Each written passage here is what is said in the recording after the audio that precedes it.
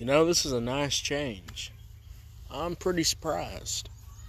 Hey, y'all doing? Welcome to Let's Talk About It Music Reviews Season 4. Welcome back. I'm back, and you're back, because you're back listening to me. And we got a good show for y'all today, because today we're reviewing Lil Durk's new song, Lil Durk and Alicia Keys. It's a new song. Now, Alicia Keys didn't really, she was in the intro. She didn't have a verse or anything. But, welcome to the show. How y'all doing? Because, stick around, because we got a good show. Because Lil Durk is on a positive run right now.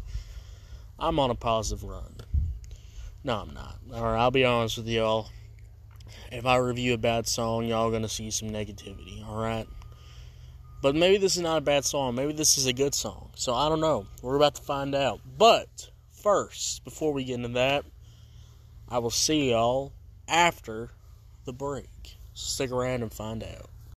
Alright, Lil Durk, Alicia Keys is on the intro, therapy session / Pelle coat. Let's get into it. Let's talk about the beat. The beat's simple. The beat's kind of got this kind of simplicity. I don't know why I can't say that word right now. Also, it's kind of not really the main show here, which I like. And I like the kind of background. The beat's really good.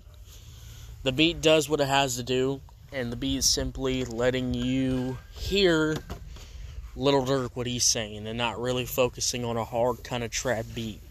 So I like that. It sounds good. The production is there. It's pretty fire. It wants you to focus on the rapper's voice, and the beat does do a good job at that. So I'm also gonna give that okay with me, because the beat's fire. The beat does its job, and that's a good. Let's get into Lil Durk's verses. I like the verses. The lyrics were like, letting out the pain, letting out all that trauma, letting it ranting out on music, and it sounds really good. The flows are there. He does his thing, letting his pain out, showing your most vulnerable side of you, ranting that pain out.